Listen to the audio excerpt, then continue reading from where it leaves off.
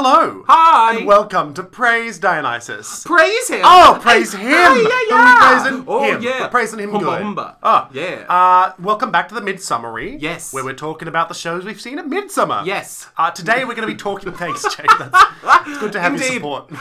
Furthermore. Today we're going to be talking about A Southern Fairy Tale by Ty Autry, Lemon Tree on Dreg Street by Dirty Penny's Theatre, Well Shit by Faff and Sass Productions, and Judy, Australia, 1964. That's all one show by Skunkworks Productions. Yeah, and that there's like, how would you describe? How's it punctuated? It's not quite a full stop between the words. And It's like it's not exclamation marks, which is how it sounded it's when a you said weird it. solid circle, so I don't know how to pronounce that. Yeah. I could do like Judy, Australia, 1964, like that. Yes, those circles should represent the sound that they make in that like "War, What Is It Good For" song. Oh, that's good. Do it. Judy, Oh, etc. Let's get started. let's begin.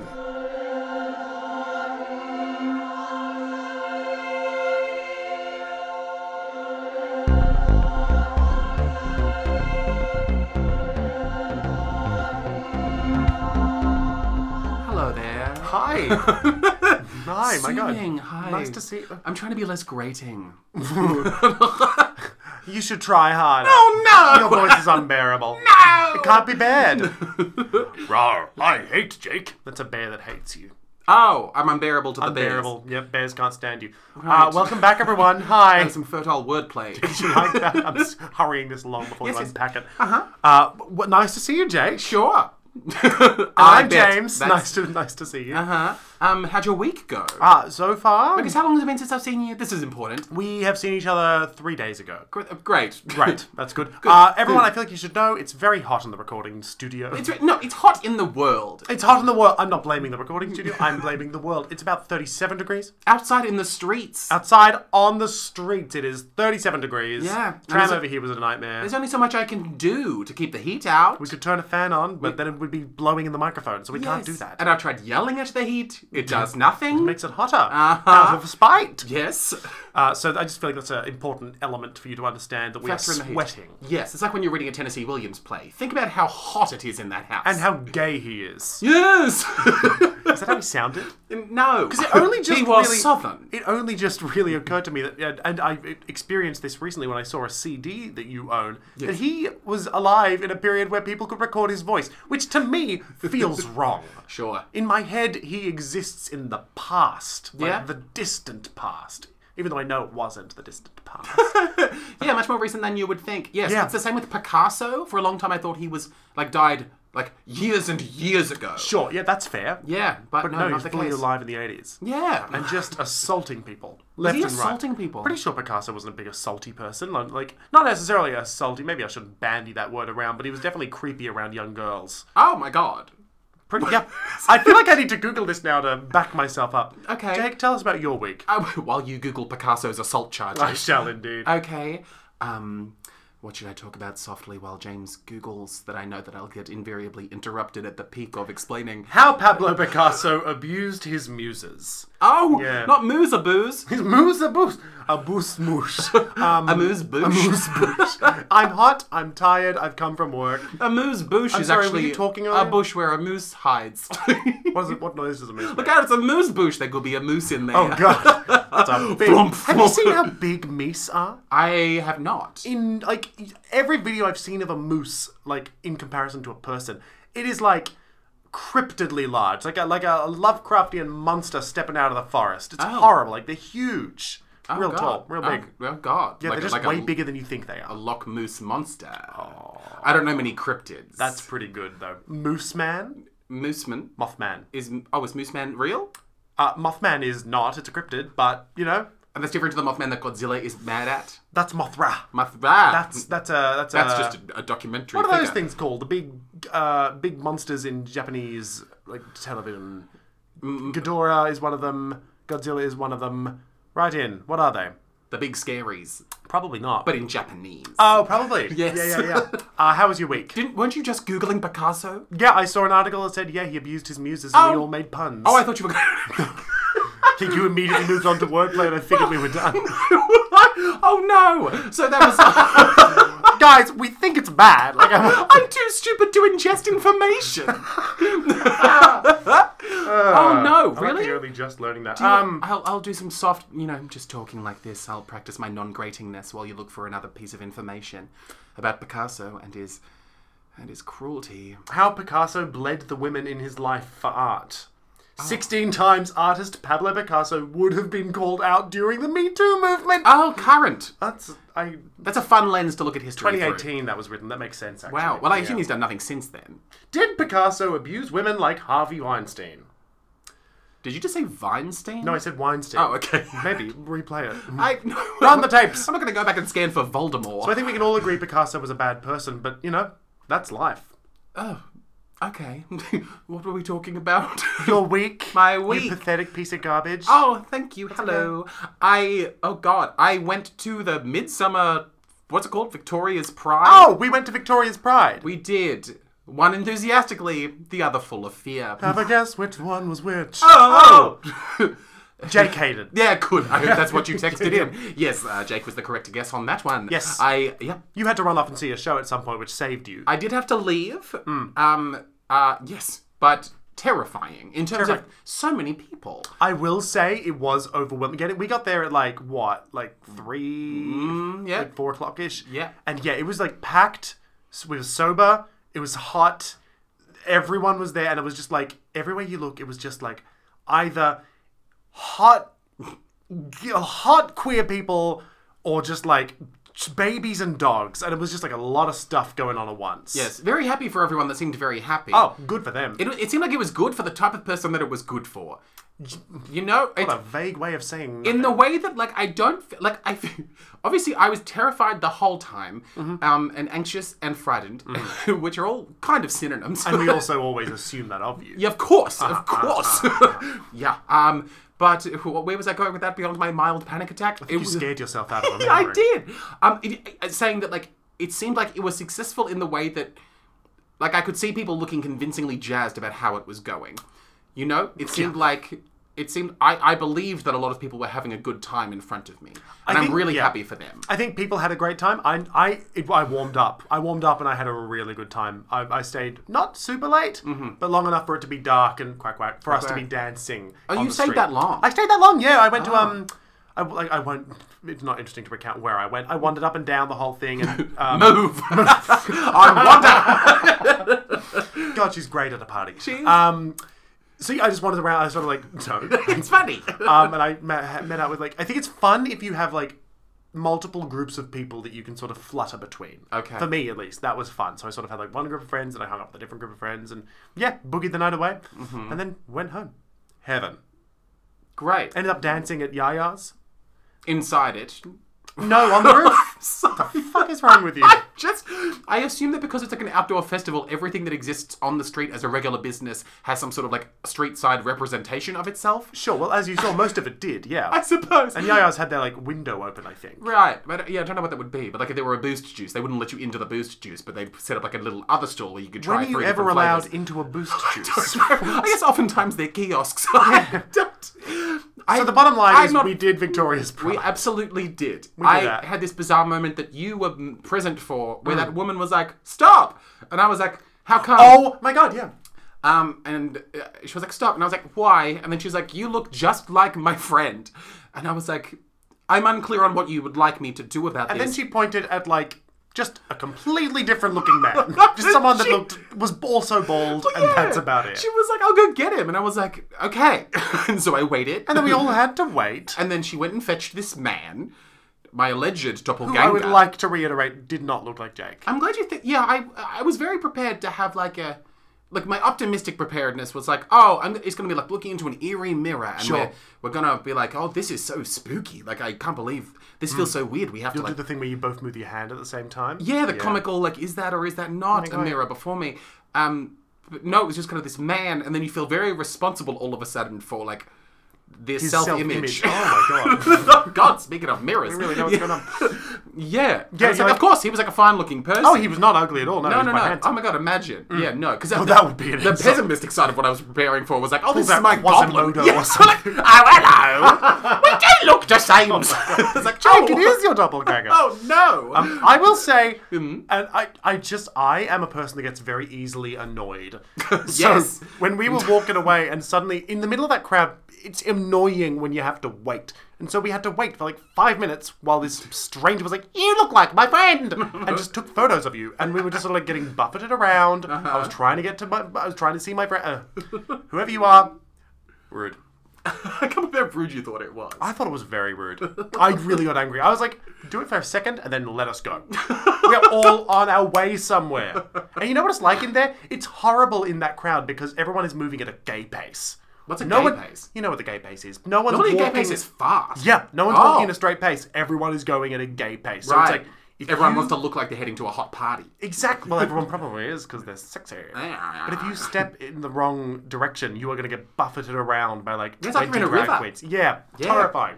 Horrifying. So to have to pause in that. Okay, I'm done. I'm done. I'm sorry. Yeah, no, but speaking of being buffeted around, there was a point where I saw someone that was so handsome that I screamed. Doesn't that happen to you like daily? Isn't that like a daily occurrence for I you? suppose so, but I think it was heightened because I was so frantically like scared the entire time that I was like there to then additionally see like the son of Zeus.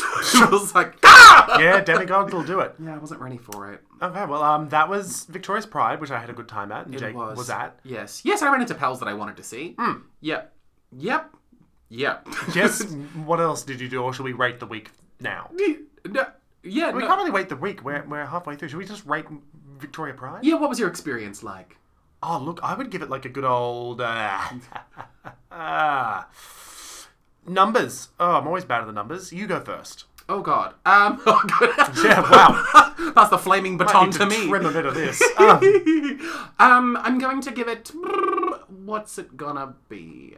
I'm going to give it 7 stars because I think that's how many times I've checked to see if a message I sent in the wake of the festival has been read by the person I sent it to. Oh. He hasn't read it, and I'm worried that he thinks it's a weird thing to have said to him. Is it who I think it is? No, I don't think so. No, it was like someone that I thought I was friends with, and I was like, I had the rest of your carnival go, and then he just hasn't read it. And I'm not trying to seduce this man. Was it the British guy? The British guy? The British guy. From London? No, No, it's a much more low-stakes person. It's not a person I'm in any way trying to seduce. It's just like a friend. They just apparently hate you. Yeah, I guess. Oh, well. So 7. Yes. Great. I'm going to give mine 8 because I had a better time than you. Oh, good. Yeah. Okay. There we go. Done. Should we talk about theatre? All right. Great. Hey. Hello. Hi. Hello. Oh. Yeah. Yeah. I went to the Butterfly Club. Oh, and you breaking the mold. Fuck off. There's not that many Jesus. places to go. There's so many places to go. I love the right. Butterfly Club, and I'm glad you went. Tell me good. where you I saw. retract my fuck off. You're right to be sarcastically rude. I don't want you to retract that fuck off. Oh. You meant it, and I want you to have meant it. Thank know? you. That's okay. Good. Your Thank you feelings for- are valid. You're helping me with my boundaries. and That's my all right. People-pleasing tendencies. I went to the Butterfly Club. Great. He said confidently, unencumbered by any imaginary attacks. Come indeed. Come indeed. Yes, I went there and I saw a Southern fairy tale. Ooh! Well, that... No, that was meant to sound more genuine. I'm sorry. Oh, good. Okay. Was it in the upstairs or the downstairs space? The upstairs. Oh, come on. Yes. Missed opportunity. But I do have the thing, and this is not interesting, but I have the thing whenever I'm watching a show in the upstairs space, I struggle to remember if I went up or downstairs to get into it. That's just a little thing my mind what? Oh, does. okay. Yep, no, not It's interesting. always upstairs. Stairs don't change. That's true. The architecture is not some sort of Hogwarts-style slinky. Oh, should we have a conversation about Hogwarts Legacy, the video game that has people divided? Who's it divided? Oh, it's just people saying, you shouldn't buy this game because it's supporting a turf. And then most, like, white cis gays are going, but I like Harry Potter. So... And also, then, no, you keep going. No, I just think it's interesting, like, there's a lot of people that are buying the game and then also donating to, like, trans-supporting, like, groups. How much money do these people have? Apparently enough to do that. God, to cancel out their... What? It's like a $90 video game. Golly. And then Yeah. are they also giving $90 to, like... Like, they're giving an equivalent amount to different charities. And then, meanwhile, all of the, like, trans people are saying, maybe just don't buy the game. These are some rich activists. Yeah, it's a bit strange. It is a bit strange. But also a lot of a lot of trans people are reclaiming Harry Potter. That's a strange confusion to make. Strange confusion. Sure. By reclaiming it in the way that they believe that it belongs to them now, and they're deaf at the authoring it. True. I mean, Daniel Radcliffe said that very thing, didn't he? Like, he said, like, that work belongs to us and not to J.K. But something about him saying it is sort of him being like, don't be mad at me. I need to make money. Yeah, so let's find a way that we can intellectually sever my connection to this turf. I think ultimately it's something I don't really care about. Turfs? Harry Potter. Oh, sure. Like, I'm able to let it go. But you're for trans rights. I'm for trans rights. You just have no interest in Harry Potter. At all, no. So you're Ty not- Autry wrote the show. You aren't going to buy that Hogwarts game? No. No. No, I don't really care about Harry Potter enough. And also, I guess I don't want to support J.K. Rowling. Sure. Call me controversial. It's very brave. Thank you. So Ty Autry wrote the show. Ty Autry wrote the show. Full Right. disclosure, I know Ty from... We worked... Because we spoke the other day for the first time in real life, and we worked out that the entirety of it, like our backstory, is on Instagram. Like, for some reason, we just connected classic, on yeah. Instagram a few years ago, and have just found each other cyber interesting for this amount of time. That is interesting when that happened, because does he live in America? Yes. Yeah, so for that connection to happen across the sea. Across the sea. Technology, mama. Yeah. I mean, Brought us together. and when you've got that sort of passion, the sea means nothing. Is from a Marvel movie, I assume. Sure. Yeah, why not? Like, Yeah. add the two. Yeah. I was assuming Aquaman because of the sea. That's a DC movie. Maybe it's in the opening voiceover from Way of Water, that new Avatar movie. Oh my god, we can't talk about that movie again. No? Bad film. We'll be here for too long. But you can imagine where it's like, what I imagine is the start of the Avatar 2 is like shimmery black and blue, and you just hear like an Avatar voice, which I guess sounds like a normal voice because yeah. you can't see them. Them saying something like, when you have that sort of passion, the sea means nothing. And then you see one of those ugly dragons go, Yeah. Dad! Yep. That's it. Yes, Avatar, son. Oh my god. Oh my god. But that's literally it. Yes, Avatar. It's like they have no personalities. It's a bad movie. So I went to see a Southern Fairy Tale by Ty Autry. at the Yes. Butterfly Club. Went in, sat down. Didn't sit too close because I didn't want it, like, truly our first time seeing each other, like, seeing each other in the same room ever. I didn't want it to be me sitting like a pumpkin in the very front row of his one-man show. And you do sit like a pumpkin. Thank you. And for him to see me and be like, oh God, that internet man is insane. God, that does sound just like him. That's really good. Yeah, that's a pretty good accent. Pretty spot on. But yeah, so the show itself, and I know part of this having just spoken to Ty about what the show is, which is bolstering the information I'm giving you. But it's like it's inspired by his life, but tweaked in a way that makes it enough not his life for it not to be autobiographical. Like, Sure. To the extent that like his name is Ty, but the character that he plays in this one-man show is named Alex. Okay, sure. So it, like, feasibly can be performed by multiple people without them having to be like, this isn't me, I swear. It is just a character. I suppose, yeah, that's an interesting angle to come at it from, the notion of him being able to farm this out to other people to Oh, I perform. think, yeah, absolutely, yeah. Sure. Yeah, I suppose that's true. Well, that's, yeah. Yeah, well, it's just the nuts and bolts of the business, that's isn't right, it? That's how it works. Yeah. Well, yes. So the show sort of begins, and we come to understand that this character... What's wrong? I always hear you avoiding the words proceeds to be now. The show proceeds to be... Thank you. Feels right. But that was not the sentence I was ready to say.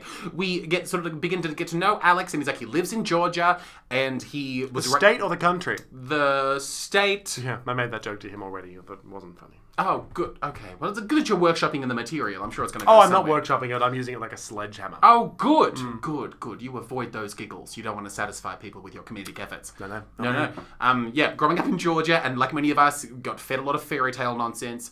And that, of course, colours Alex's experience of realizing that he's a queer person, and then throughout his life has to like wrestle with that, and how difficult that is to do in the midst of like Christian oppressive southern Georgia. So it could be called a southern queer... I say southern Georgia in that Georgia's in the south, not the southern part of Georgia. I don't know enough about the state of Georgia to know where in Georgia this Is happened. it big? Is it small? Is it landlocked? Is it one of the square ones? I don't think it's landlocked, is it? Well, there's no way of knowing. I've got no idea. I don't know. For some reason, I just assume that they all have a little bit of coastline, but that's nonsense. That's not how that works. Not at all. Some of them have those weird arbitrarily drawn borders, which are like just squares. In what way are they arbitrary? They just drew them. They just drew... It's like Africa is divided up into just a bunch of random lines because that's what Europe said. You know? Sure. That's what I think of the states. So you're saying cartographically, talking about the Yes. US specifically, those Well, I guess- lines don't actually represent Well, they don't the really border? make sense in Australia either, do they? They're just lines we decided existed. I don't know why I'm getting caught up in this. Right, okay. Yeah, let's move on. But it is factual that if you were to like if you stepped into an atlas and you stepped either side of one of those lines, you would be going between different states. Yeah. But what you're saying is that it's bonkers that we carve up naturally occurring land structures into artificially fenced borders? Yes, that is what I'm saying. Oh, you're just making like an old school remark about... old school remark. Oh, okay. Yeah, didn't mean to go this far in, but here we are. I don't know where in Georgia he grew up. Thank you. But 'twas in Georgia, and they tweren't super jazzed about his gayness. Why, you're staring at me as if... It sounded like you were going to say something else. The devil went down to Georgia. He was looking for a soul to steal. And then he played the fiddle? And then he played the fiddle. He was in a bind because he was there to... Someone wanted to make a deal. Oh, you do know it. Yes, I used to know this song quite well. Okay. Yeah.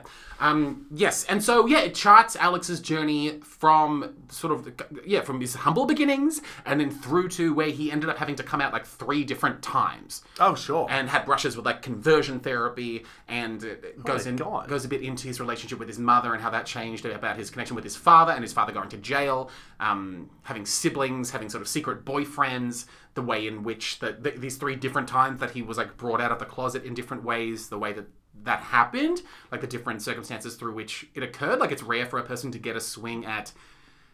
I know that people say very accurately, like you have to come out so many times in your life. Yeah. Oftentimes, like, daily for some people, depending on what your perspective is. But in terms of sort of like, with what it sounds like the living situation for Alex, and to whatever extent it's true for Ty as well, it was the sort of thing where it's like, you come out and then the environment that you're in socially, it's kind of news to everybody immediately. Right. And for that to occur 3 times to you is an interesting little roller coaster ride. Yeah, that would shape some things about who you are. Yeah, to have to wrestle with, the confidence required and the obstacles you have to like overcome internally and externally, and having any comprehension of the way that people perceive you to whatever extent that's necessary for you to survive in the first place as a social creature. Yeah, it was... And then I guess once it happens 3 times, you're just waiting for the next time. Yeah, well, I suppose. But it seemed like, even though, of course, a lot of like the returning back into the heterosexual closet was against his will, it seemed as if there was a mental journey that the show was kind of about, to an extent, was about the mental work necessary, especially when it comes from like blunt force elements of things like conversion therapy or the pressure from family, whatever it is, that can convince you to unbelieve what you think you know about yourself. Jesus. Like, so this thing of like returning to the closet, whether or not it's just you like recanting and taking things back, or to whatever extent you believe some of it, or think that you can be fixed, and then the closet is no longer a closet, it's just the Narnia you live in. God, like, that's sad.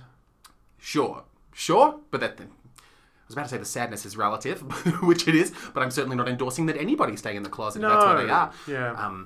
Regardless of how happy they think they are. God, conversion therapy as well. Yeah, and the second time this Midsummer that we've come across it being tackled quite head on. Yeah, true. Yeah, which is fun. Fun to see. Sucks that it's still such a thing that exists. Because as I learned from Transcendence, it's illegal to do conversion therapy in this country. I thought... Is that a recent change? Relatively recent. Yeah, I think it was like within the last decade they illegalized it. Jesus, but you can still do camps that are like sort of like undercover conversion. Oh, great. As long as you're keeping it secret. Well, it's fine. Yeah, it's the sort of thing where it's like you can kind of like run a camp where people know they send their like gay and trans children, and it's not conversion therapy, but maybe they get educated in a particular way. Oh, God. Yeah. Like, it's just not on the label. Yeah, but it's like, Maybe we should go to a conversion camp. Like, as undercover children, we should never been kissed our way into a conversion camp. Yeah, they believe that. Is there an age limit on an off-the-books conversion camp? Surely not. They just want Why surely not? Because they want to convert whoever they can. But don't they want soft, mushy brains of young, like, poor children? Poor in the unfortunate way. Surely they think that all queer people have mushy brains. Do they think that? Or do they think that they have, like, they demonic think we're brains? wrong. Well, because Ty says in this story, while playing Alex, that they thought he was possessed by the devil and he got, like, they attempted an exorcism. Oh, my God.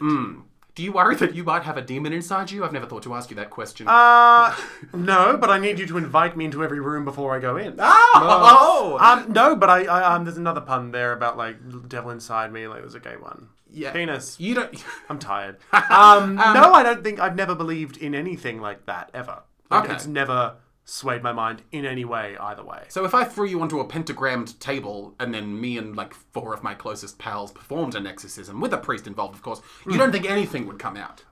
As in, out of me, like Yes. genuinely, no. No. What the fuck? I'd be scared because I'm surrounded by 5 people who are trying to perform some sort of ritual. I'd be a little concerned. But I wouldn't think, oh no, here go. I would think these people are deranged. Good, and need okay, help. I'm glad I asked. Why, do you think you have some sort of demon inside of you? No, I don't know, but I also thought that I would ask you the question and then maybe your eyes would start glowing green and be like, you've guessed my Well, secret. The viewers can't see that. Maybe I've killed you and I'm just making both of our voices for the audience. That's terrifying. Isn't that spooky? Yes, and it's all just coming out of you, gone completely pale, and your mouth is just hung completely open, like twice and it's just the length. coming out like a record. Yes. Yeah.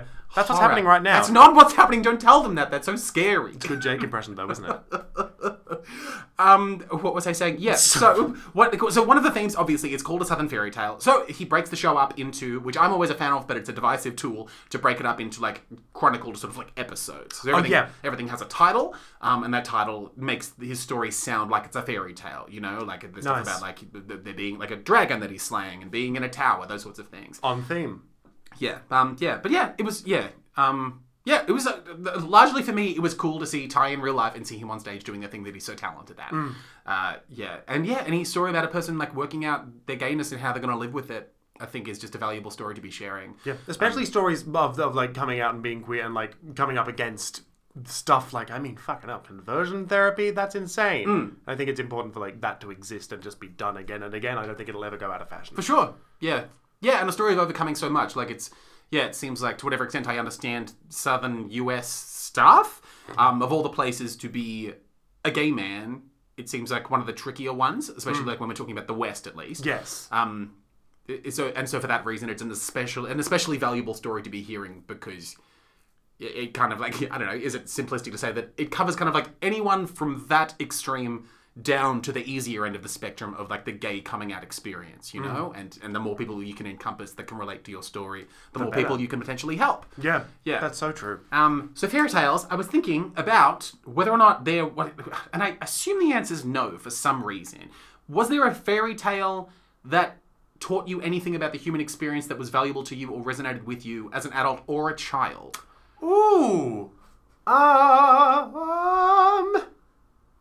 Do you have an immediate answer? I know I ask you this every time, but like... Yeah, no, I was thinking... Again, why do you not have an No, answer? I was thinking about it, and I think the answer's no for me, but then I just went into, like, whether any that really resonated with me, like, in any sort of way, in a way that, like, lingered with me. And no, I think I remember, like, thinking that Cinderella was a cool story because, like, she seemed kind of, like, pretty, which I was a child, and that was like, oh, pretty. Sure. And then Snow White, I liked the dwarves, because they all had little qualities, and they were all, like, little doofy. Well, we've discussed this on the podcast, but I did want to sleep with Dopey. Yes, you wanted to bang Dopey. I wanted to be Dopey. Yeah. Great. I always liked Hansel and Gretel. Do you know why? I always loved a scary witch. Great. I thought a scary witch was always cool. I think Hansel and Gretel has one of the scariest witches I think you're right. out Yeah. of all the fairy tales. Yeah, In little luring kids. children in and literally cooking them. I Yeah. mean, mama, My that's God. spooky. I would love to watch her building the house or planning to build the house, because she's like, you know what Sure. kids love? This thing that I'm going to make my house out of. Yeah, making a literal house out of literally the thing you're going to use to lure the kids in. Yeah. Oh my God. And living in it. God. What's her name? Does she have a name, or is she just the witch? I've never heard her have a name, no. But I was going to, oddly, I was going to say that if I had to pick one that I think resonated with me the most, I was going to pick Rumpelstiltskin. Oh, sure, because you're a horrible little gremlin boy. Thank you, yes. You know, and it's interesting that the two of us Yes. Both go Chose for ones- the creepy little ones. creepy little ones that take children away. Oh yeah, true. Because what is the story of Rumpelstiltskin? Rumple- She pricks herself on a spindle. That's Sleeping Beauty. No, doesn't she prick herself? Isn't she the one that knows how to Oh, spin she's gotta hair- weave. like she turns Yeah. straw into gold. Yeah, she does. And then he keeps her, and then he says, I'll give her back if you can guess what my name is. And then he's like, this is the version that I'm familiar with, I think. So he believes he's going to get to keep this girl forever, and she's just going to keep making golden straw for him. Yeah. And then the parents are like, please give our daughter back. We're so stupid. And then one day he's like dancing around his kitchen being like, I've got to gold slave, and Oh, that's no one right. knows my name is Rumpelstiltskin, and someone hears him singing this song. Doesn't the princess hear him? Isn't Well, it she her? can't get out, so I don't think she can tell anybody. But it's either one of the parents or No, it's like... because she guesses. She calls him Rumple. She says his name to him. I think. But I don't think it matters if she knows his name. I think the parents have to work out what the name of the Rumpelstiltskin is. And then they find out the name through his dumb song, and then he's so mad that he stomps into the ground and then rips himself apart. Jesus, that's using fun. the leverage of his submerged foot. He rumples his stilt skin. Ugh. Yeah, you like that? I do. I want you to rumple my stilt skin. That just sounds like giving like a hand job to a foreskinned person. Someone with a really big foreskin. Yes.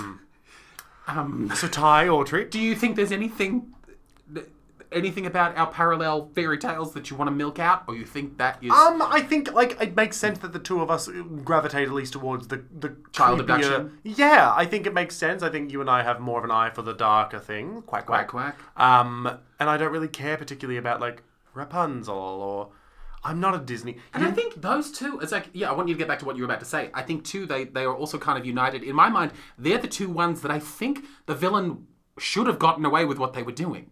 They had Sure. kind of like, they're pretty perfect plans. And also, I think another thing is those two fairy tales haven't necessarily been done to death. Like they're Sure. not. They haven't been Disneyfied. They haven't been Yeah. taken and done. Like I think Gretel. Maybe because they're too scary. Well, Hansel and Gretel had like that very serious horror movie adaptation recently, like within the last 2 or 3 years. Okay. Which is different to Hansel and Gretel Witch Hunters. The Jeremy Renner movie. Different. Yes, it's like a series. I think it's by the same person that did like The Witch. Oh, cool. Like it's that vibe. Okay. Yeah, but also I find who I hate. Who? I'm sorry if you're this person. Disney adults. Oh, God. Like adults that go to Disney World and cry when they see the castle. What the fuck are you doing? Why are you so freshly enraged by these people? No, I think I just saw an Instagram of someone going to Disneyland and seeing the castle and like staging themselves weeping, and I was like, I fucking hate you. Oh, it makes me feel a bit. Can you work out why you hate them? I think it's because it's like such a childish thing that seeing adults sort of be like, I want to get my Mickey Mouse ears on. It's like, first of all, Disney is an evil corporation and scary. Like let's not forget that. Sure. Honestly. Yeah. But I think I just find it scares me. It scares me a little bit because it feels like people dumbing themselves down.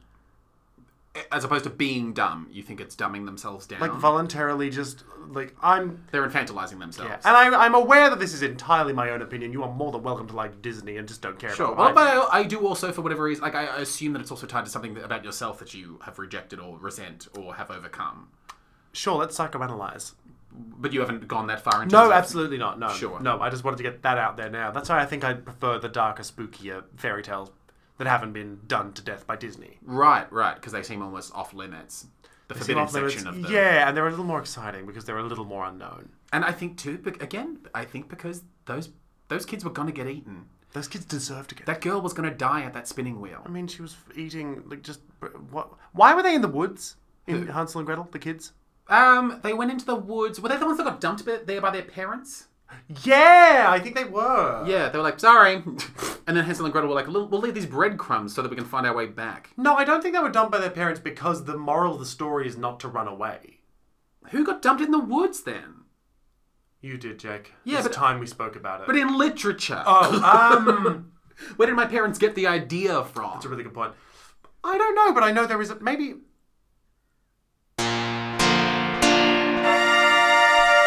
All right. Let's hit it. Yay. Hi. Oh, hello. I also went to see a show recently. Okay. I saw- one-upping me? No, well, you see at least 2 shows for every one that I see, so you're 2-upping me. Thank you. You're welcome. I went to TheatreWorks myself, not the Explosives Factory, the main TheatreWorks. So you still haven't been to the I've Explosives never Factory? been to the Explosives Factory. We need to... Everyone laughs at you. and then they blow up. From having... Explosives Right. in the factory. Right, It's a because there's dangerous particles place. in the air and it leaves them all ready to explode. I imagine. I'm not a scientist. Go on. But I am a theatre fan that went to see A Lemon Tree on Dreg Street. Oh. It's not A Lemon Tree, it's just Lemon Tree on Dreg Street. Great. It's what I went to see. Yep. It's by Dirty Pennies Theatre. Of course. Written by Amy May Nunn. Great. Yep. Went along. Wandered in. Move. Yeah. Went alone. Yes. There was rage in your voice. I've seen so many shows alone. I love it. I do. But I always try and get people to come with me and I never can because I organise it too late. Okay. It's my fault. I leave it too late. They can never make it. So got in and I want it. Sorry, I just thought it's funny the way that sounds like one of those things where someone's in denial about people not wanting to ever spend any time with them. I give them time. I give them time to hang out with me. They just they're all busy. Everyone's busy. They're busy. I can't tell them to cancel their plans. So I saw Lottie Beckett in the foyer. Great. Which was fabulous. And immediately a good omen. Of course. Yeah, yeah. No. Whenever you see Lottie Beckett, you know good things are to come. Well, exactly. I love Lottie. Yeah. So Yeah. I was agreeing with you. Why do you seem like I was... I'm defensive. So went in. Yes. There we go. Sat down. With Lottie? No. Lottie was She was busy. She had stuff to do. She was busy doing things in the foyer. So went in, sat down. I was in maybe the second row. Okay. No, front row. And this set. I love this set. Shout out immediately to Casey Harper Wood, who did the set and the costume for this show. The whole thing felt like it had been upcycled from objects and items found in like a hard rubbish collection from a share house. Yeah, it was really great. So first of all, they had this cut out of the house. It was like a flat sort of rendering of a 3D image of a house. Okay. And do you know the artist? Oh God, what's his name? I wrote it down because I had to look him up. Did you know Picasso abused his music? Howard Arkley, the Australian artist Howard Arkley, who did those beautiful coloured images of like Australiana brick houses. Yes, I know exactly the one. So it was exactly. They obviously referenced that sort of image. So it was straight away like, oh, I know where we are. We're in Sunbury. You know, like we're in Australiana. Are we in Sunbury in this show? It's in a vague Australian suburb. It's Sunbury-esque. Sunbury-esque. Oh, yeah. A nice word. Sunbury. It's a nice word. I'm Isabella Sunbury-esque. Oh. I shot your brother in the face. Oh! I'm sorry. I'll be angry at you. You have a beautiful name. So, beautiful immediately images. It had like this gorgeous little path leading up to the house with those lovely little solar-powered lights you can sort of get in the ones you spear into the ground. The ones you spear into the ground. Yes. I had like some Australian bins, like the big green bins. Ah, yes. Like all these little bits and bobs that were just so clearly setting where we were. And then, on the left-hand side, on the stage right, I know terms, there was this lemon tree. And it was made out of this like long strands of fabric, out of these large hoops, out of balloons they'd blown up, like yellow balloons. It was like this hodgepodge upcycled lemon tree, and it was the most beautiful thing I've ever seen. Great. So that's just what I wanted to get out of the way immediately. So the play is all about Twiglet and Boots. Okay. Yeah, right. No, they're the two housemates that live in the house. They've been living there for years. They're just getting stoned every day, living the dream, honestly. But there's the house is about to sort of be demolished. There's like threat from the landlords that they're going to sell the house and make it into apartments. And I sort of immediately felt quite upset because I'm living in a share house that is about to be demolished. It has a lemon tree out the back, and I get stoned every day. Not really, police. So I felt this piece quite close to my heart. Oh God, okay. From the get-go. Yeah. Yeah, which is horrifying. So these two... so Twiglet was played by Aisha Harris Westman, and Boots by Hayley Edwards. Such fun chemistry. Oh my God. Yeah, Hayley Edwards is amazing. Right? Yeah. I don't think I've seen Hayley Edwards in anything before. Cool.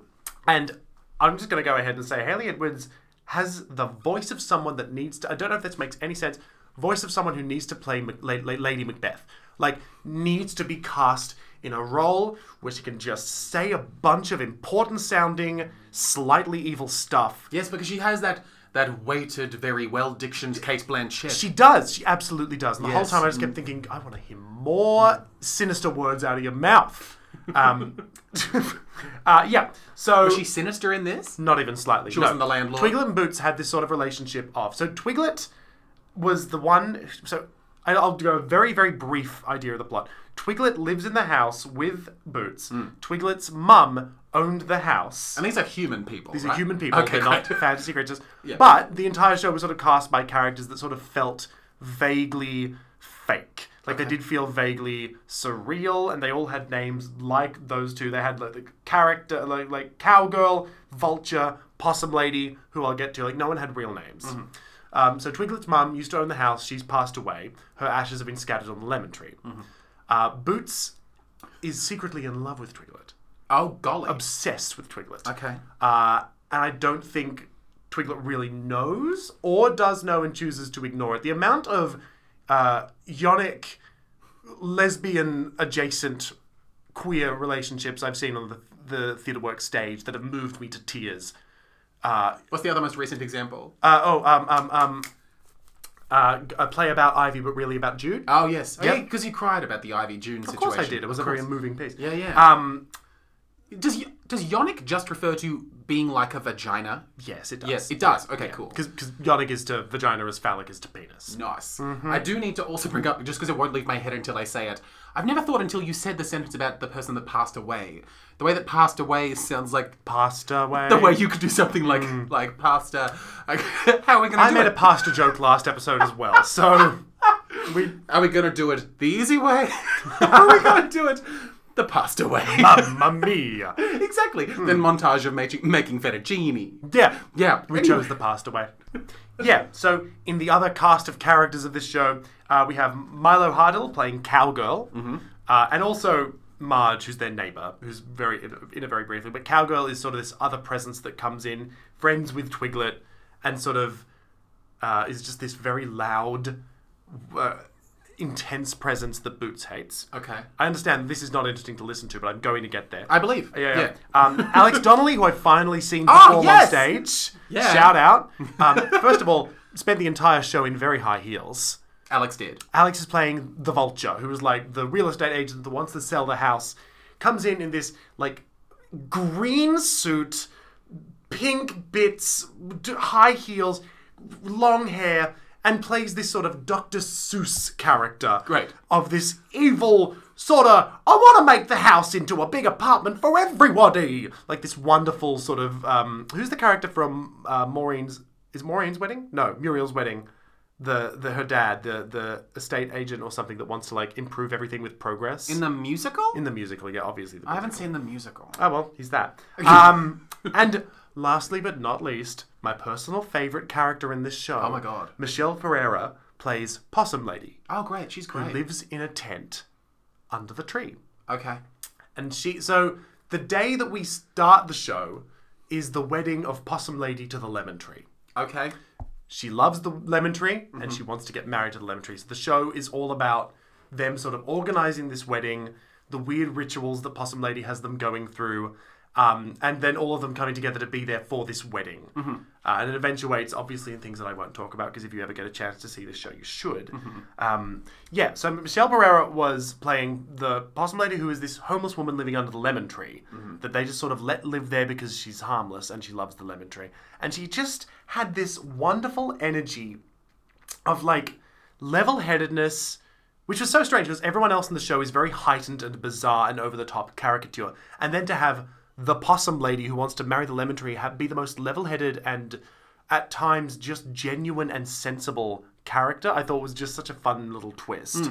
And Michelle just sort of played this really lovable woman that wants to be with this tree. And I don't know how to describe it other than, like, the way she sort of talks about this tree, you just believe the love straight away. Wow. Okay. There's this great scene, I'm going to jump around a bunch, but there's this great bit where during the wedding, she has this beautiful, what are the vows she makes to the lemon tree.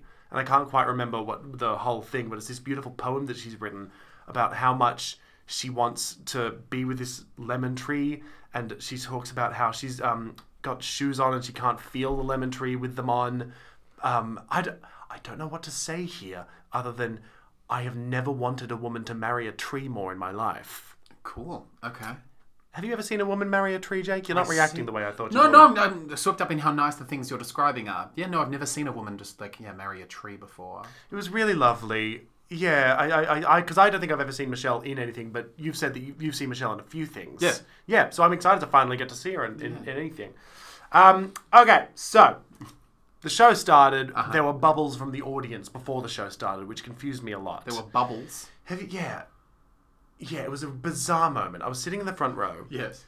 By myself. Yes. With a drink. Obviously. Because you were alone. I'm alone. And I turned around and there were just these bubbles above the audience.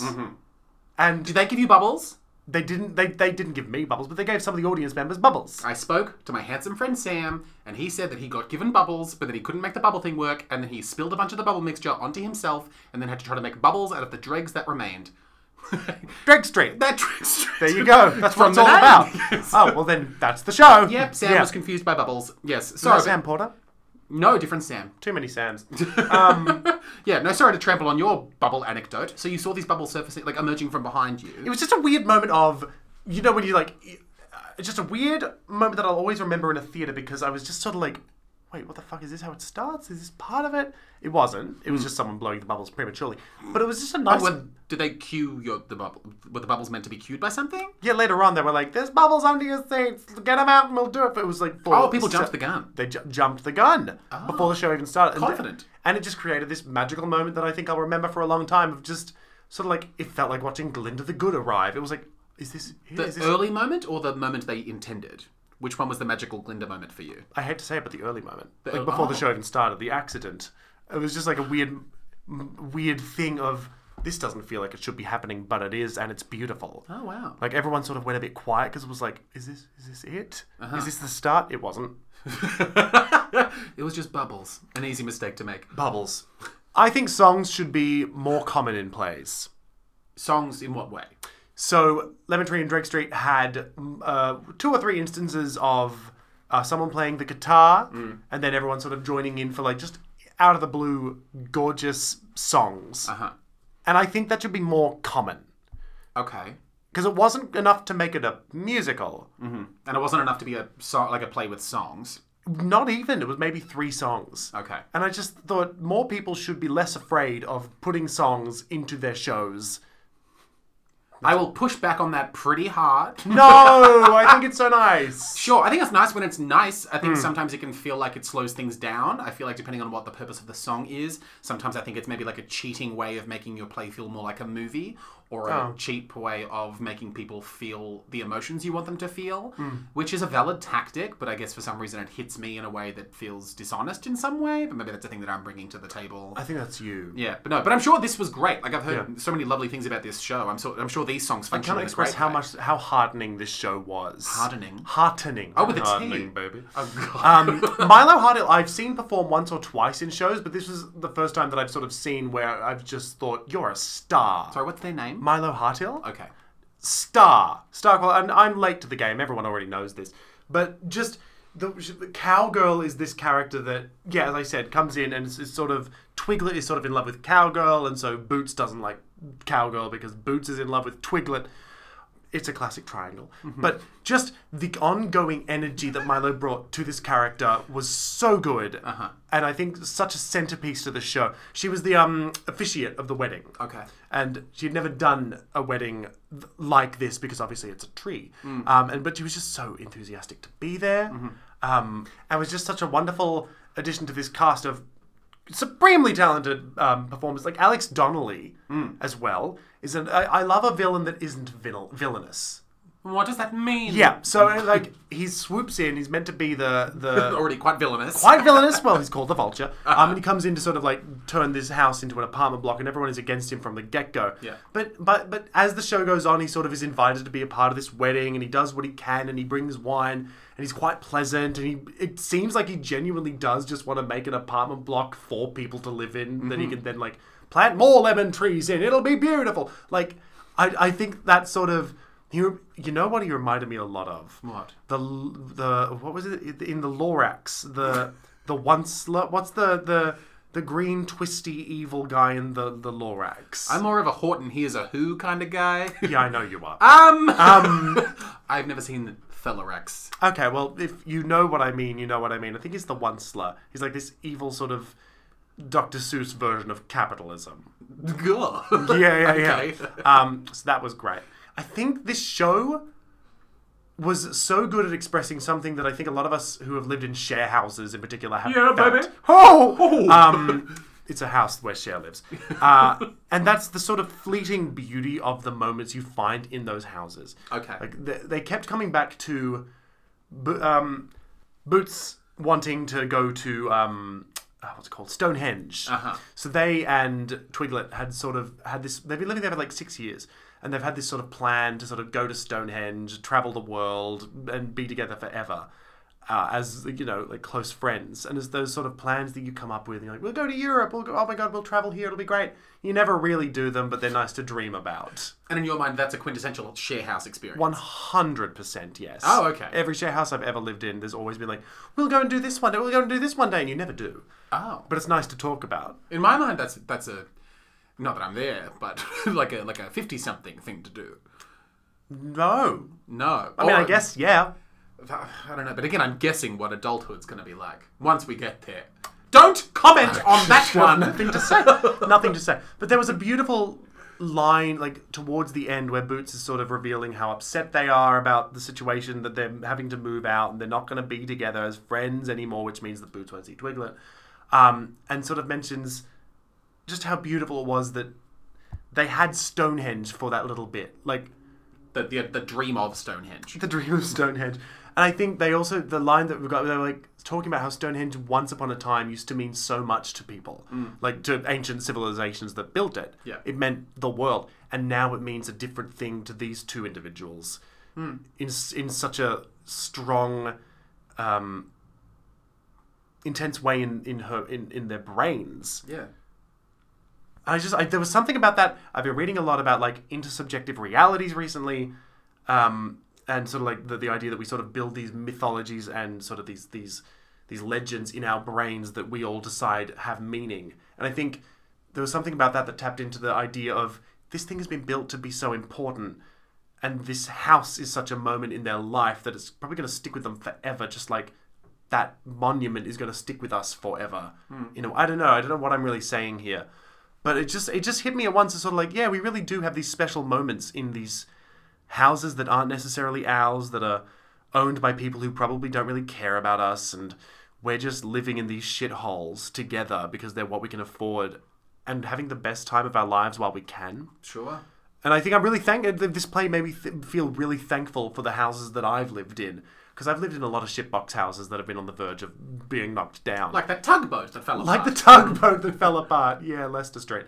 And I don't know. I think I just really enjoyed how this show sort of presented these houses in such a beautiful way. Yeah, so it made me feel a lot of things. And I think I really appreciated Aisha Westman in particular. Okay. As sort of like there were no real main characters in the show, but Aisha was sort of a focal point of a lot of things going on. It was her mother who used to own the house. It was Twiglet, sorry, the character. Twiglet's mother who used to own the house. And it was Twiglet who sort of allowed the Possum Lady to be there, and Twiglet who was sort of bringing all these people together. And I really liked Aisha, because I've never seen them perform. I just think they have a very authentic way of going about things that makes me feel such a youthful and roguish energy that I really enjoy. Okay. Like there's something about them in the way they move and the way they sort of act around other people that feels a little bit. What's the word I'm looking for? You're making spidery gestures I'm making with your hands. spidery gestures with my hands. Are they spidery? Not spidery in a nice way. Spidery in a nice way. What's wrong with being a spider? Spidery. Spidery. Yeah. I don't know how else to say it. Sure. I'd love to be spidery. I'd love to be spidery like Aisha. Yeah, good on you, Aisha. Be more spidery. Yeah, so I guess thank you to all of these creatives and cast involved. Because it really made me feel a little bit happier about my experience right now. Because we're feeling a little bit distressed in my household that the house is about to get demolished. And that our beautiful lemon tree is going to be taken from us. Yeah, and they're not even telling you what day it's getting demolished. You could wake up in a wrecking ball. It could happen. It could happen during our sleep. That's absolutely right. And yeah, I think there was something about watching the show and the way, they presented the sort of, I don't know, the nature of share houses is that they do eventually come to an end and you need to move on. And it made me feel better about the fact that that's happening to me again, because it's happened to me so many times. So yeah, I guess thank you to the cast of Lemon Tree on Dreg Street and to the creatives for making me feel better about my house being knocked down. And the other magical thing about share houses, I think, as well. Oh, baby. Yeah, is that they're just a beautiful way to get to know somebody. Stop it. That's wonderful. They are a good way to get to know someone. Yeah. I've got friends that I never knew before I moved in with them, and now I know them. Yeah. Yeah, that's how knowing works. That's the magical thing about them, baby. Oh. Hello. Oh, we're back. Yes. Hi. Hi. Hello, James. I went to the Butterfly Club. Don't be jealous. Oh my with God. The most... What? You keep going to the Butterfly Club. I do. You love it. It's kind of a thing I do. Upstairs or downstairs? Upstairs. Okay. Yeah, went upstairs again. And again, yeah, not to be, like, don't be jealous, but I went with the most beautiful puppet maker in the country. I'm aware of this puppet maker. Yes. Makes puppets. He makes puppets. Yeah, we arrived, we went upstairs and we sat down. We sat, like, where, like, you know where the risen chairs become the non-risen chairs? Yes. At the front of the risen chairs. Okay, good. Yep, Yes. I know where you're sitting. Fantastic. We're on the right. So factor that into your imaginings. On your political leanings, or? Yes. Yeah. Yeah. On the right of the seating Far bank. on the right, yeah. Yes. Yeah, we were there to see Well Shit. Great title. Great title. There were 5 L's in Well. So Yeah, you really got to emphasize the well. yes, and if you're imagining the poster, that's what you should be picturing. There's 5 big pink L's.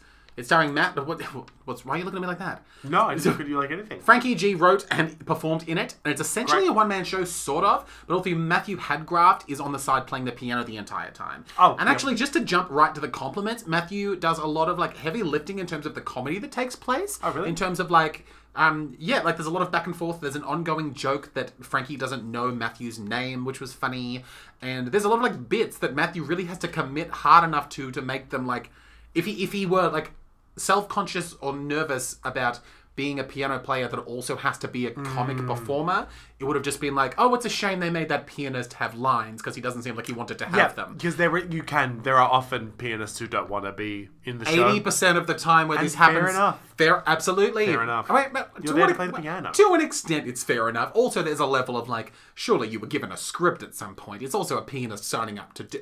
It's different if... And not to assume a bunch of shows' histories. It's one thing if it's, like, 3 days out and you're like, we've actually secretly added a bunch of jokes where you have to participate. Then I think the pianist has a right to be like... be pretty angry, yeah. I'm more of a This Chopin pianist man. was into it. Really great, really funny, and yeah, I hope to find that he actually does a lot of, like, performing himself in a way that would let me have access to his onstage personality, because he's a really charismatic, cool guy. Weird way to say that. I don't know how to compliment people well. Yeah. Well, with 5 L's. That's funny and topical because it's in the name of the show. Topical and tropical because of the heat. And topical because it's a fungal cream. What's a fungal cream? Topical cream? Isn't Delicious is what it is. Oh, stop it. Yeah, well. Stop it. As the show sort of opens, Frankie instructs us that it's gonna be a bit offensive, and he does this to the extent where at one point he points at a woman in the audience and goes, "Check under your seat for me." And then she pulls out a bag of concrete, and he's like, "If you can't handle it, eat some concrete and harden the fuck up." What? A commitment to prop comedy Magnificent. and to the point. Magnificent. Unprecedented. I'm straight in. That's great. Harden up. I'd say somehow one of the earliest thoughts that I had coming out of this show while walking next to the puppeteer, I was just like, the show was remarkably focusless. And I think that's really funny. In what do you mean? Like, I had no... Okay. Like, I came out of it being like, at no point during that show did I have any grip on, like, where we were heading, any sort of specific thesis that was being conveyed. Even looking back at the journey we'd been on, I couldn't have been like, oh, we got from A to C via that logical B. It was more like, well, we were just buffeted by a bunch of sentences in a row, and there were, like, some songs. Yeah. So it was more of a... Was it like a skit show? Or was it like a... Not at all. No, it was more like... It was Frankie, sort of like... It was almost stand-up comedy, but then there was, like, singing in it, and a pianist, of course, contributing generously. So I hear. Yeah, and I guess you could argue that... And this is all a positive thing. I want to feel like I'm in a fun mess. That's an ideal situation. So it was kind of like... We bounced from, like... single sadness through to like grinder experiences, and then suddenly flashed forward to Engaged. But even still, the show wasn't really about dating, except for when it was about dating. There was a part where he sang Anti-Hero by Taylor Swift. And then, I think this is a good, like, emblematic of what the show was like. Performed along to Taylor Swift, sang Taylor Swift's Anti-Hero, and then during one of the choruses, had props ready for all of the lyrics that happened. One of the... And no one mentioned it. That's great. And no one seemed to appreciate that it happened. I'm back on board. I love. You know, it was that sort of thing where it's like, it's this scrapbook of things that he decided to tell us that day, and things that he's decided are funny to do, and then he just did them all in a row. Great. I agree. So this sounds almost like that thing you talk about if everyone had to do a cabaret. A little bit. He's just Yeah. picked things that he thinks are good and done them. Yeah. That's great. Another high point musically was when he had a bit about COVID towards the start, which of course I'm always... Boo. Yeah, no, we're over it. Do something else. Yeah, No, this was we an did example... Yeah, this was an example of it being worthwhile because he did like this song that was about his COVID experience, but it was to the tune of Alanis Morissette's Ironic. So it was because of COVID. Don't you think? Only Alanis Morissette could make you love COVID art. Canada. You crazy bitch. Oh, Canada. Another musical part towards the end that I thought was going to be the end, but then didn't prove to be the end. Oh, a fake was this, out. Yes, it was this very brief ballad that he sang. He introduced it as like... It was great. I'm going to leave you with a ballad. And then sang this song that was just, you're a cunt. I'm a cunt. We're all cunts together. Meaningless. Genius. Wonderful. Anyone that can sing cunt and make it sound good, magnificent. There was also, just to give you this bullet point list of things that I thought were funny. Somehow towards the start of within like the first quarter of the show, he has a large, lavish stage moment that ends with him taking almost all of his clothes off and getting wet in one of those big blue shells that children have in the backyard in the 90s. Yes. Yes, but that was like in the first 15 minutes of the show. And then he was just, wet for the rest of the Then show? he got changed. And then he came back for more. Oh, you thought I was done? No, got it's all been wet. 15 minutes. Exactly. But it's just like, what a crazy move to have such a huge Yeah. moment that early on. That early. It's like you talk about blowing your load too soon. Oh, Theatrically, Jake. we talk Okay, about yeah, it sometimes. yeah. We do. I'm not trying to make it about cum. Sounds like you're trying to make it about cum. No, not this time. I love that subversion. I think that's great. Yeah, and then what else was... Oh my god, there was this moment that... where, like, he started talking... Like, the whole performance is very gay. The show itself is gay. Frankie seems to be quite gay. There's this part in sort of towards the middle, which I could not tell at the time, where he was getting into the world of dating. And he gets to this part where he's like, so I downloaded Grindr. And then there was this audible gasp from like the back third of the audience. What? At least 10 people went, Wait, what? I'm sorry, what have you not been paying attention What do you to? think gay people do? But even just like, was that him coming out to that collection of people towards the back It's of a the... midsummer show. But also, do I need to reiterate how gay Frankie Yeah. seems? Apparently you do. So it was just an absurd thing to hear. And it was also like, is it because you didn't know he was gay?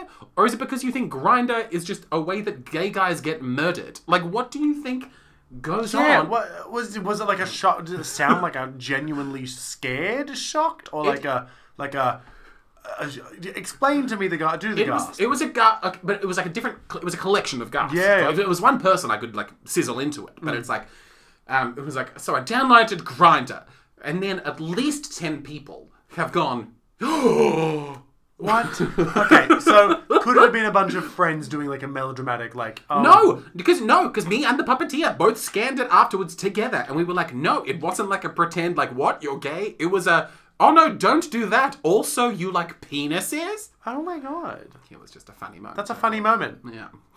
Jake, I downloaded Grindr recently. You did? No, I was just trying to get you to gasp. Oh, I'm sorry. It doesn't seem to work like that, so it must have had a reason. They must have had a reason to gasp. Say it to me. Oh, James, you know what I've done? What? I downloaded Grindr. You're a slut. No. Yeah, different reaction. No. It's it's a real bonk on the knee Brings test. out a lot of What's anger. that called? That's a reflex test, isn't it? I think it's a reflex test, yeah. Bonk on the knee. Bonk on the knee. Doctors are tricky. I will have to bonk you on the knee to make sure your knee bonks right. See, I don't know how hard that is, so it means nothing to me. I know. So yeah, sort of begs the question of like, if you had to like look over your dating history and choose a chunk of it to immortalize on the stage, God. is there a moment or an encounter or We did that in our cabaret that we did already. We did what? We've done that. We did a cabaret called Send Nudes. We did. And there was some elements of, but you've also grown as a performer and you've also lived more of a life. Sure. So yeah, exclude the things that you've already put on stage in terms of your dating past. I guess I would talk, because we avoided the topic of, but I think I'm more ready to talk about the time, like, an ex-boyfriend of mine cheated on me. Okay. Is something that I think I'd be, like, ready to crack into. Ooh! Yeah, because How would you crack into it? I don't know. What would I do? But I think it's something that I think, like, I'm ready to turn into something. Not that I want to necessarily. But if I've got a gun pointed at my head and I need to turn my dating life into theatre. It's a good process, I think. That's how it should be done. I would probably... I don't even know what I would do.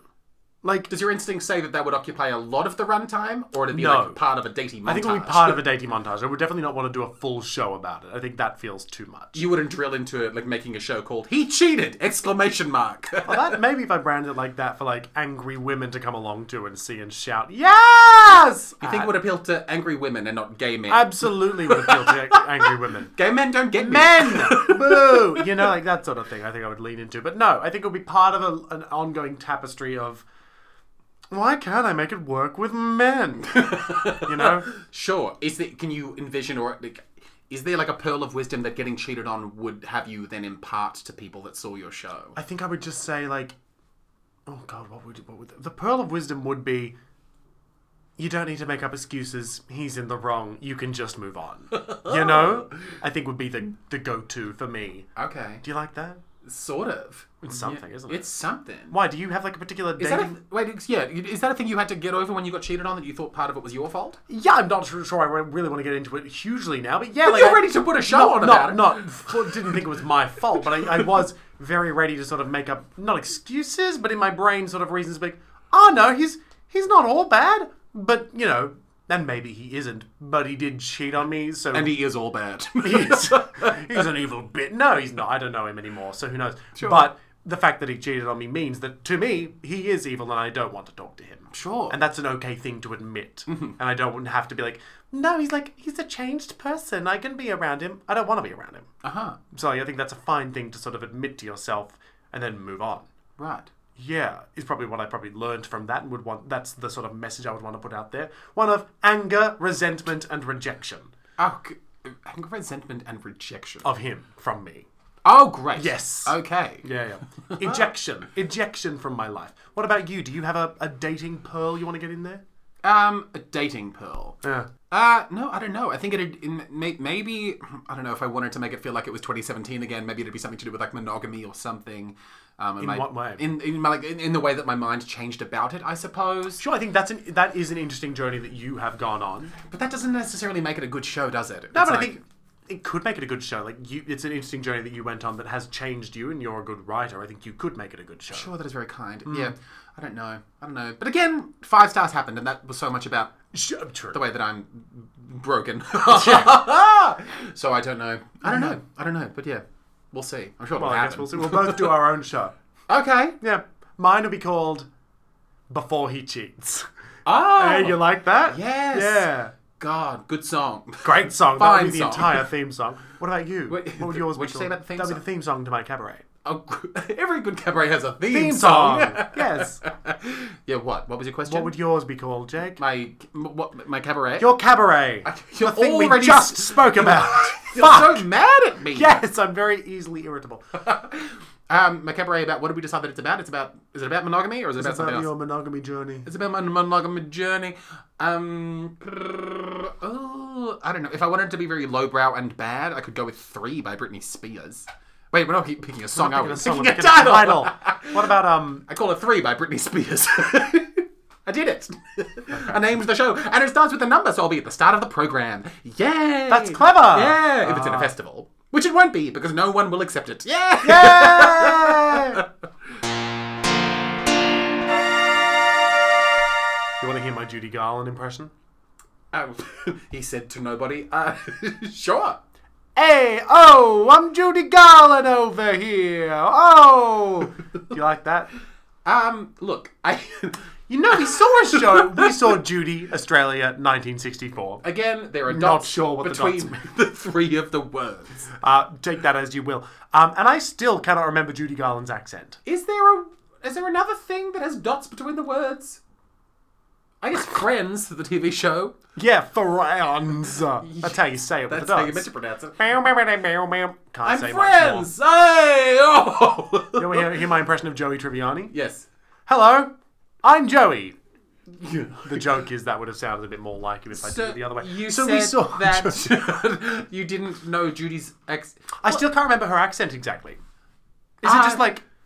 I suppose. No, I keep going Yeah. southern. It's that like mid-Atlantic, fancy-sounding movie voice. Well, I suppose I need to... No, that I went Southern as well. Yeah. Anytime I try to go womanly, it's that The sort of. tides Oh, it's more. get It's dimmer. yeah. It's more. It's more in here, and it's I'm more talking inside about all the the mouth, things yes. I used to do. Oh, don't just walk up to me at the fair and No, tell that's, me what's her name? Why don't you come up here and and fuck me on the piano. yeah. All right. So we saw Judy, Australia, 1964. Yes. It was at the National Theatre. It was. In St Kilda. Uh-huh. Every time I go to that theatre, I'm reminded how much it feels like a wartime bunker inside. In a good way. Yes. The outside foyer, beautiful. Stunning. It's always beautiful. And when does it become a wartime bunker? When you go into the actual theatre, the way the arch works over that stage makes me feel like it's a sloping roof of a big old wartime bunker. Oh wow. And it's got like those big wooden banisters. Yeah. I don't know, the whole thing just feels a bit wartime and I like it. Oh, great. Yeah. Well, No, I it's a went- good thing, yeah. Well, because I went with a beautiful British Johnny. Yes. And when we walked in there, because he'd never been there in his life, and then Did he not? and then we walked in, and the first thing he said was like, "This is one of the most beautiful theatres I've ever seen." Right? I've met Johnny officially now and I can confirm he does sound like that. Yep. Yep, that's pretty spot on actually. I went with Flynn. Being My boyfriend! oh my god, he's got a Yeah, I just boyfriend. feel like I need to get it out faster Congratulations. now. Thank you so much. What's he It's like? been- Is he tall? Does he look He's just short. like you? He doesn't look... Yeah, he does. Yes. He's angry at me because I want to bleach my hair and that makes us look too similar. Right. Do you want to bleach your hair because it will make you look more like No, because I want to bleach my hair. It's my own thing. Uh-huh. But he wants to bleach his hair and we'll look identical. Sure. So, That's good. We can double date with me and the guy that looks just like me from the carnival. yeah, that guy that looks exactly like you. Yes. So this brief, like the show that we saw, Yes. is basically an homage, an impersonation concert. Like it's Nina Farrow, who I've never seen perform, playing Judy Garland, and they do the story of the 12-day tour Judy did of Australia, Which apparently happened. which fully did happen. I've She been did explaining 3 this shows. show. Yes, I've been explaining this show to people, and I was like, she came to Melbourne, and then they were always like, when? What? Yeah, it's been wiped from the records because it was so abysmal. Is that? Oh, Because she was, well, as we'll get into. So it's told from the point of view of everyone's favourite character, Harry Miller. yes. Yes. When you think Judy, you think Harry. Judy means Miller. So, Jake, do you want to tell us about Harry Miller? Oh, so deeply, yes. So, me and Johnny are sitting sort of like in the second set of seating back towards the middle, next to a bunch of people. And then, yeah, that's just so you can imagine where we're seeing this all from. I'm sitting in row D. Which is relevant later. And then, yeah, so watching the show, and then it's sort of like, it starts... Sorry, I know you said to talk about Harry, but I just wanted to explain... You do need to do a bit of the preamble to get to Harry. Yes, and so, like, even, like, it starts, and so it's like, I think it's 6 or 7 people in the band. Yeah, before we go on, we need to say straight away, 6-piece band, that's hot. Super duper hot. They were so good. Professional, slick, and just in the music with it. Oh my god, I during, mean- like, the overture... The trombone arrangement, like the little like solo trombone moment in Somewhere Over the Rainbow, I know. was so good. The whole they were like I think one of the things is we see so much amateur theatre that sometimes when you see a professional band, it's like, oh, and I don't mean that, but I mean In the offensive way that it it sounds. did sound offensive. But when you see Judy Garland, you want it to be a professional band, and I just think it's refreshing to see a professional band. Not to jump ahead to another thing that we were maybe going to talk about in my mind. Go on. I wasn't sure if I was going to bring this up. But it's interesting that you say when you see Judy Garland, you want to see it all shiny. I also would be really interested in seeing, like, one person deciding she wants to play Judy Garland, and so she rents out the back room of a bar and is like, I've got my friend Jeff who plays the piano, and I'm going to pretend to be Judy Garland for, like, 45 minutes. I would also pay to see that. Yes. I think I'm fine with either end of the spectrum. You just want to see I just want Jude's. to see Jude's. Which of course means Harry, which we're heading to now. We're getting there. Trust us. Calm down. So the show begins, the band's fantastic, and then, Judy eventually enters, and then she starts Judying around. And then we're sort of, what felt like maybe like 3 songs deep into watching Judy perform her Judy Garland songs. And then kind of like out of nowhere, you hear this man's Australian voice come over like... Isn't she brilliant? Yes, it's like, no! Fucking hell. It's like, yes, I suppose she is. Who are you? And then, this man saunters on stage in his suit, and then he's like, I'm Harry Miller, and I'm responsible for, like, what would he was, like, in charge of the tour. Well, he was the entrepreneur that decided to bring Judy Garland over to Australia. He's played by Matt Hetherington quite Right. well. Yeah. Who's got one of the best stage ochre Aussie accents I've ever heard. Sure. Like, it is just such a resonant and beautiful voice, and I could listen to that man all day. And the type of man voice that it's like, it's... somehow that voice of a man that you're like, oh, you're like, you speak with the confidence of a man that I'm supposed to trust, and so therefore I will. He speaks with an entrepreneur's voice. Like, Yes. it's the voice Like, of... okay!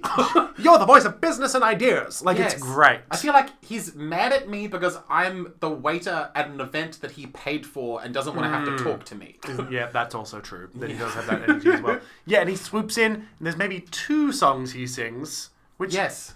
Which I want to straight away get into something. Audience. Oh my god, you want to talk about that right now? Yeah. Do it. I think it was... I did not know what to expect. I mean, I think we all expected they'd be older Sure. for a Judy Garland show. Okay. And they were.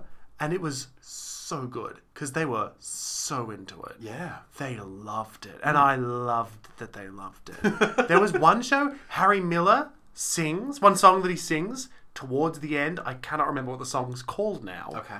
But it's that one that's like... The one Quiet Please There's a Lady on stage? No. It's like... the one where he's clapping... Do you remember him? Yeah, it's like, Quiet Please There's a Lady on stage because she's all like broken down. And he's yes, like, yes. if we clap, she'll come back to life. There was this woman in like the row behind us that was stood up and was clapping along and shouting and hollering. Don't die, Judy! And I thought, yeah, that's the energy that this audience was inspired to. Right. By Harry Miller's song, by Matt Hetherington's beautiful voice. Is that song meaningful to people? Quiet Please There's a Lady on stage. Yeah. Well, because of The Boy from Oz, it's been very connected to that whole like time period and that collection of talent. Right. know? I've never seen The Boy from Oz. Sure. Okay. But yeah, so that's a thing. Yeah. But, no, I was super into the enthusiasm of the audience. Yeah. But it did also make me think, first off, it made me excited for like, if I get to be older, I'm excited for these types of experiences when people like recreate moments from our past that we can kind of wallow in for an evening and be like, remember when Dua Lipa was a thing? Totally. know, that And I type think this show also on the inverse made me feel quite lucky because Nina Farrow is an incredible Judy Garland impersonator. Yes. And an incredible singer. Yeah, oh my God. We're going to rave so much about her voice. But it genuinely felt like here we are at a Judy Garland concert to see Judy Garland. Like it felt, you were able to sort of really put yourself in the fantasy. Sure. And it felt really special because it's like, oh, I get what the hype was all about. Like I get why people would have clamored over this before TV and screens existed. You know, like I get that this would have been the thing. Sure. And why so many people were obsessed with her. I also, though, like in that way, in an unavoidable kind of way, it made me really interrogate and sort of try to work out some sort of opinion regarding the idea of like recreating theatrical moments in history like this that's meant to feel almost like entering into, like, it's not just a time capsule, it's almost because of the nature of what an audience is, you're meant to almost feel like that you've gone back in time. Yeah. And you are sitting in the National Theatre in the 60s watching Judy Garland for realsies. And the thing that I guess irritated me in like a conceptual, artistic way is like, it's a shame that like, I almost wanted to somehow feel as if I was the only time traveler that had gone back to the concert, which is like really impossible in terms of what it... Yeah, no, and I'm not suggesting that it should have accomplished this because I don't know what could.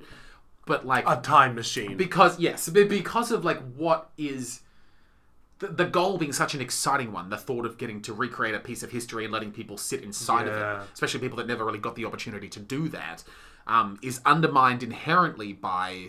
And this is another good nor bad, it's just a thing that I was forced to think about by this theatrical experiment. But like, because of the nature of the relationship between a performance and its audience, that relationship anchors anything you see to the current moment. Yeah, okay, sure. So, would you have liked it if it was like a themed night? And everyone... Yeah. That could have been something, like an immersive theatrical And that's the thing, experience. it's not even about liking it. It's just that's the thing that I was forced to think about because of what this show is. Sure. But I guess that partially, I guess, is part of the appeal that I've never thought about of like theme nights, because it's like it embraces the idea that we aren't there, but there were fun things about being there that we can all celebrate as a group. Yeah, as a what? As a group. You said grow up. As They a all heard group. it. They all heard it. So for the first act, Yes. interval, by the way, wonderful. First act, we were sitting in row D, and Jake was sitting in the back, sitting the row behind. Mm-hmm. And then there were seats spare next to us in row D. Yes. And Jake and Johnny came on down and joined us in the splash zone. Yes, yes. And there's something magical about being in the first few rows for this particular show, because every now and again, Judy on stage would drunkenly look at you and sort of drunkenly smile or drunkenly direct a line at you. And it did feel I felt quite starstruck multiple times. Yeah. What did you think of the microphone cable work that she was doing? I was only aware that it was anything because of watching like the Renee Zellweger Judy movie. Is the only reason that I knew which that. is a terrific movie. Sure, it's got moments. There's things It's got Renee Zellweger. It does. That's the thing, and she's perfect. And there's perfect. things that I like about it. But it was just like an oddly told story. But we can't get sidetracked by that cinematic effort. But that's the only reason that I knew to even look out for Judy Garland's cable work. What did you think about it? I loved it because once again, it felt like this is what would have like. She would have been singing with a microphone with a wire. She would have done something with the wire. She wouldn't have just left it there. Oh, so it's historical accuracy that got you going. No, I think it was just it added to the whole thing of this is a fully realized Judy Garland I'm seeing in front of me. I don't know. I just thought, like, for those of you who don't know what I mean by the wire work, literally just like curling it up or flicking it out in front of her or like campishly sort of moving it out of the way. I just think it's a very cute little character choice that I just thought really worked. Sure, great. I would say there's something cool about the song choices in going back to Harry. I liked that the two songs he sang both had lyrics inside of them that were talking about the idea of a singer being either the singer or the song. Like somehow the two songs he sang had that lyrical motif that was especially, I don't know, potent and fascinating in the way that it rippled against even just like the essence of what the show was that we were watching. You know, like even the practice of kind of like reviving this woman spiritually and engaging with what she's doing. I just thought it was a cool like dramaturgical element to the show. Yeah, totally. And I think it was jarring when he came out at first. Yes. But I think it was... Well, I wasn't ready for a man to... No, you don't think man when you hear Judy. Sure. What do you think of that? A valid sentence. Thank you very yes. much. No, but I think it was it also made it feel special for Australians to watch because it is that sort of secret history of Judy Garland flopping here. Sure. And what is the final line of the show? I think is such a good one. And I don't know if I should say the final line. The final line. Oh, it was like, "Get out, James. The show's over." Is that what you mean? Yeah, that was it. I really liked it when they said my name. No, the line of I can't exactly remember the wording, but it was like she got so sick and she like fell into a coma for a little bit, I think, and then she woke up and they told her, "What made you so sick? What made you feel so unwell?" And she'd had such a bad time in Australia that she just said Australia, and then the lights went out, and I thought that was just like, woo, that's us. Like I think Australians love it when Australia's talked about in the medium they're watching. Sure. Well, I guess too with it being like, to whatever extent it was considered like our little private Judy story. There is that weird sense of like national pride, like patriotism thing of like, this is our little Melbourne tale. Totally. 100%. Yeah. Like even things like mentioning, like there was a joke that everyone laughed at that we didn't get that was like, they brought a bottle of wine in that was a brand that must have been popular back in the 70s or something, or the 60s. And the audience like all went, "Oh, not that label." And I just think that's cute. Sure. I hope that, as you said, I hope 50 years from now we're sitting watching something and they bring out like a, I don't know, Kylie Minogue's Rosé. Kylie Minogue's Rosé, 100%. And we all go, "No!" I think that's fun. It occurs to me now, I think I may have misspoke. I don't think the last line of the show was her saying Australia. I think that was just a really good moment that happened maybe 1 or 2 songs before the end. Yes, I think that is what happened. I was just going to sit here and watch you and nod while you said these incorrect things. It's nice of you not to correct me in front of our audience. But I will say, I was drunk. So I did have multiple glasses of wine because I figured we're seeing Judy Garland. you have a few glasses of wine. For Judy. It's what Judy would have wanted. It's what she wanted. There was something about being a little bit drunk, watching Judy Garland act a bit drunk and fall apart in front of us that felt very good. Like, I really loved. I was like, I feel your sister. There's also something very funny about the there idea too. of you, like, sitting in the dark watching this woman drink problematically with a wine in your hand, being like, oh, she's a mess. Not even she's a mess. Like, oh, I get it. You know what, Judy? Been there, I Jude. feel that as well. My life's just as hard. I just want to bring up something that beautiful British Johnny said afterwards that I thought was just so nice. He said that when he was sitting there next to me and, like, we're in the dark and Quack, quack. Quack quack, and the band comes out and like all 7 guys come out and sit down and get their instruments ready. He said he described it afterwards. I think you were there when he was describing it. He was talking about this feeling he had where, like, they started playing music and this strange sense of, like, ecstasy came over him in the way of, like, he felt like he was being, like, pulled into and excited by, like, the magic of the theater. Oh, that's good stuff. It's nuts, because I knew exactly the feeling, and I'm sure if our listeners have been to a decent show, I suppose, like, maybe you've had that experience too, where it's like, Yes, somehow this it does is what it can feel like? yeah, like something's like grabbed onto your spirit a little bit, and has like yanked it a little bit up or something. That's so nice. Johnny, that's so nice. Super nice. Yeah. Oh, my God. I like the way the band came on for the second act, where they were all... I think my they were all God. pretending to come on for a rehearsal, or they were all Yes. coming on for like a bar. And like one of them had a fedora on, some of them were like jackets off, and they were all sort of chatting with each other. I was like, yes! Yes, and it was Lads! like, and Harry came in and was like, "This is Judy when she'd just like fuck around and go to like a bar." And if we are talking about band moments outside of them being very good at playing music, guess we are. Oh my God, I thought one of my favorite things, I guess, is the thing they did where Judy was coming on late for her song, and all of the musicians were instructed to like look around and be like, "Where the fuck is she?" Where's the star? She's meant to be on stage. Yeah, like essentially like tapping their watches and being like, "Hey!" Yeah. I don't think anytime you get a bunch of band people to do something like that, it's good. As you said, the pianist from the other show that you saw. From Well Shit. Yes. You know, getting Yeah. musicians involved is always fun. Yes, when it works, it works. it works. When it doesn't, I feel bad for them. And we should say they were led by Philippa Edwards, who was fabulous Yeah. conducting, and also did a lot of the sort of side-eye, like, little glances with Judy. I just feel just a nice little connection between Judy and the music. Fuck yeah. Yeah. Yeah.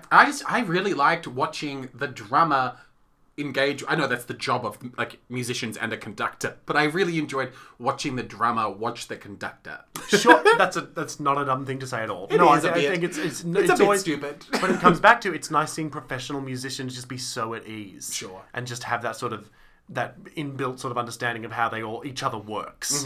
I think is very impressive. I particularly liked when Nina Farrow threw her coat off and knocked the pianist's music off the piano. I thought that was funny because it was like, you're a drunk mess, Judy Garland. Oh, Judy. Judy. I really loved seeing such a wonderful singer sing The Man That Got Away live. Nina Farrow, we haven't spoken enough about Nina Farrow's voice. Nobody has. And I think it's about time we did because it was, like, at multiple moments, felt like it was one of the most amazing voices I've ever heard. Sure. Like, from a technical point of view, like, the belts, the notes she was fucking pinging, the inflection she was able to get into her voice while maintaining such a level of control, I just could not get enough of it.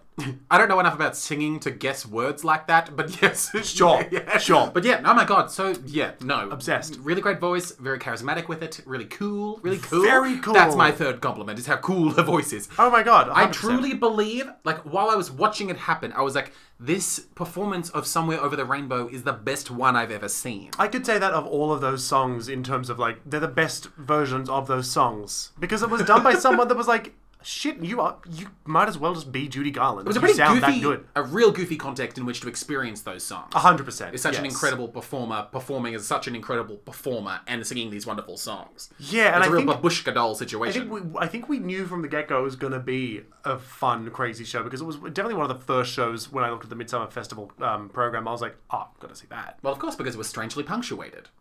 True. Yes. Jake's really hung up on these little dots. I like them. They confuse him. I like that it pulls you in. It asks you a question. Yeah, it's good when it titles a question. Yes. Judy, Australia, 1964. Yeah, it How gives long you all the ago was facts you that? want. What's wrong? How long ago was 1964? Ooh. Are you doing maths hastily in That's- front of me? Yeah, I am. 64. It is 23. That should make it easier if you imagine the 23 is a 24. It does. And so you've got the Oh answer. no, I've just stopped. I've given up doing them. Oh, I great. don't care anymore. Well, you at home... 60 years. No. 40 years. Yes. 50 years. He did it. He did it, everyone. Numbers are hard. Great.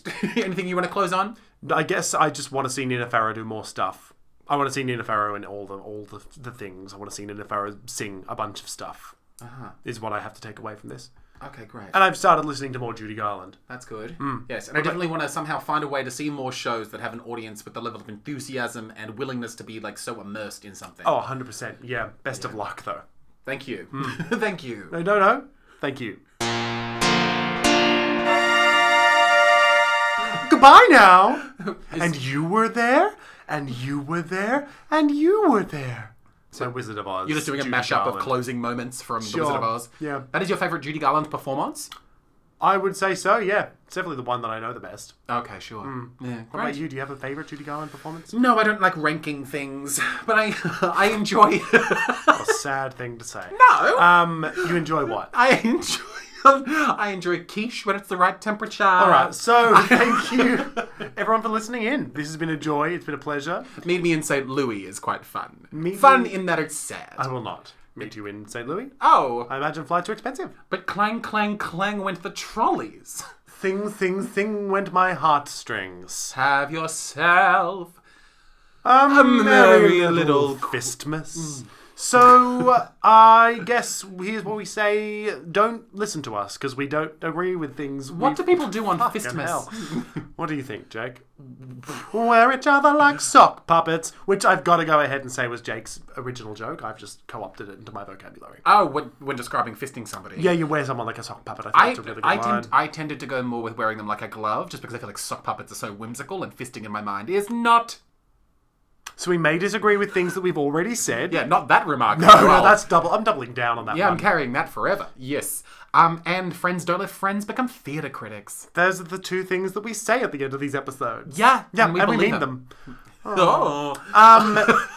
Get yourself out there, see some theatre. Yeah. Tip your drag queens.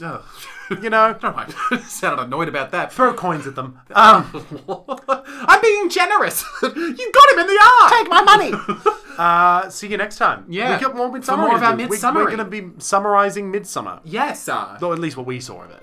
yes, we'll stick to that. Yeah. We're not going to pretend to know it all. So many things to know, Jack. There's too many things.